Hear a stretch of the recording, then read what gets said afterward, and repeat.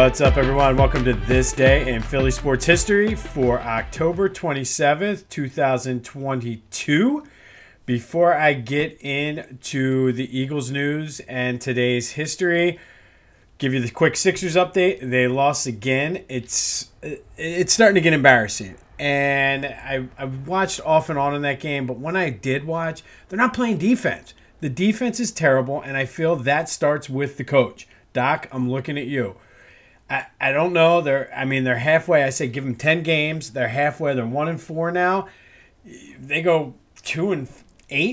It might be too big of a hole to jump out of. I don't know. But I think this is definitely lost in the shuffle of the Eagles being undefeated, the Phillies going to the World Series. Lost in all of this is this abysmal, piss-poor start by the Sixers, and it starts with the coach. We saw what happened with the Phillies after they got rid of their manager who was stuck in his ways, living off his past success with a different team with much better players.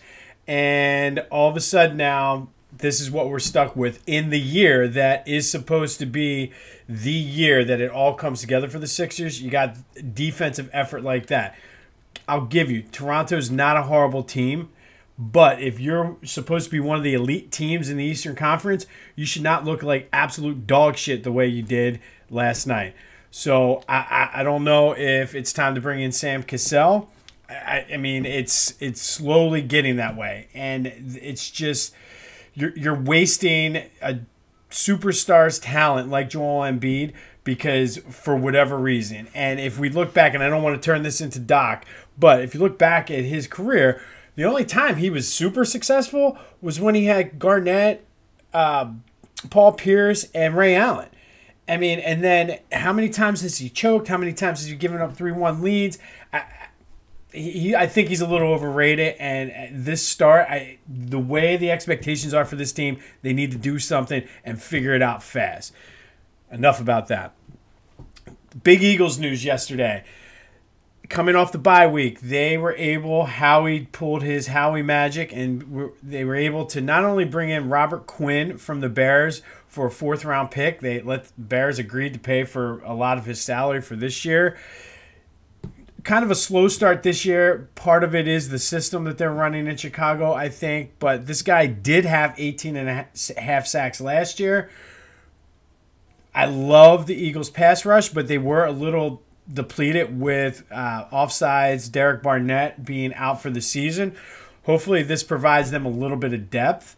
Hopefully he's able to work with some of these young guys. He is a 12-year pro, I think it is. So hopefully this is kind of that missing ingredient for the defense because there were, I feel anyway, yes, the offense struggles somewhat in the second half, but there were times where the defense gives up some. I'm looking at the Dallas game, go back to the Detroit game, even Washington to a certain extent, where they allow the teams to get back in the second half. So hopefully this is a piece that's going to help shore that up. I'm excited about it. It's a great pickup for them, especially for what it costs. We'll worry about the contract situation and everything after the season, but Howie will do Howie things. So two opposite sides of the spectrum there, but whatever. Doc, let's go. Get your head out of your ass and do something. And like I said, I like this Robert Quinn pickup, especially for what they paid for him. I don't think Howie's done wheeling and dealing yet. If I know Howie the way he does, he just somehow figures out a way to, I don't know whether he has dirt on some of these GMs, but hey, we'll take it. All right, so this day in Philly sports history, October 27th, 2008. This is going to be our first two-parter. Might be our only two-parter, too. But on this day in 2008, the Phillies looked to start Game 5 of the World Series with a 3-1 lead. And they were looking to close out and win their first World Series championship since 1980. It was a rainy day in Philly that day, but it was very light to start the game, and the heavy stuff wasn't supposed to start till well after midnight when people were celebrating downtown, whatever they were doing. So the game started, first inning, Phillies scored. They were good at scoring in the first run that series, if you think back. But in this game, Shane Victorino knocked in 2 in the first inning, Jason Worth and Chase Utley. Hamels was pitching amazingly like he had that entire postseason. This was his 5th start. He did give up a run in the 4th, but the Phils had this 2-1 lead. You got to expect it in a closeout game. They usually go one of two ways. They're either very, very tight and close, like the Padres game the other night, or they turn into blowouts where the team that wins just kind of coasts. This is the opposite, where it was a close game.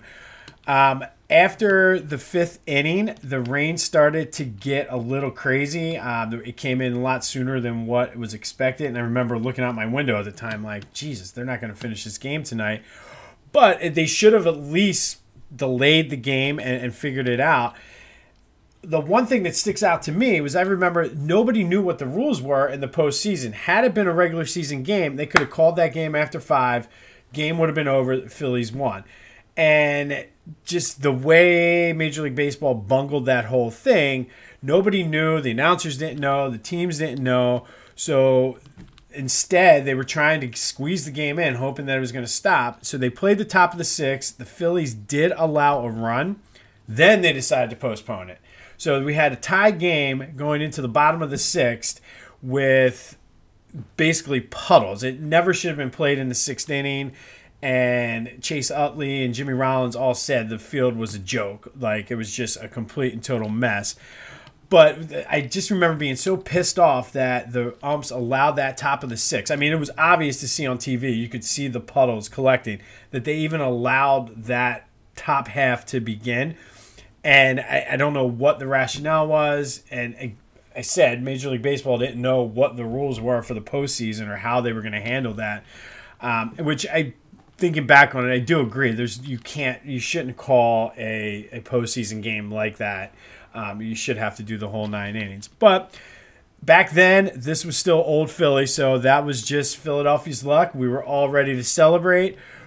Even if they had postponed it with us with the lead, I think we would have been feeling good. But no, here we go. We need to postpone this game. It rained all day then that following Tuesday, which was they weren't able to make it up then. So here we are, stuck in limbo. The Phillies finally trying to win the city's first championship since 1983, and we just had to wait. So on that note, we will pick up with this possibly on Saturday, but we'll see what happens. So as it stands right now, this day in Philly sports history in 2008, Game 5 of the 2008 World Series, Part 1, was delayed in the bottom of the 6th with the score tied at 2 runs apiece. Go have yourselves a Thursday. Be sure to be on the lookout for Back to the Future, my longer pod. We are doing our World Series special tonight. It should be posted later on this evening. So for those of you who like to listen in the morning, be sure to hit the like and subscribe button so it gets delivered right to your inbox. That way you'll have something to listen to tomorrow morning with your coffee. But, Doc, you need to get it figured out. I'm liking the Robert Quinn signing. Back to the Future World Series episode coming out tonight. And make sure you're staying tuned to This Day in Philly Sports History to hear what happened at the conclusion of Game 5 of the 2008 World Series. Have yourselves a Thursday. Until next time, I will see you when I see you.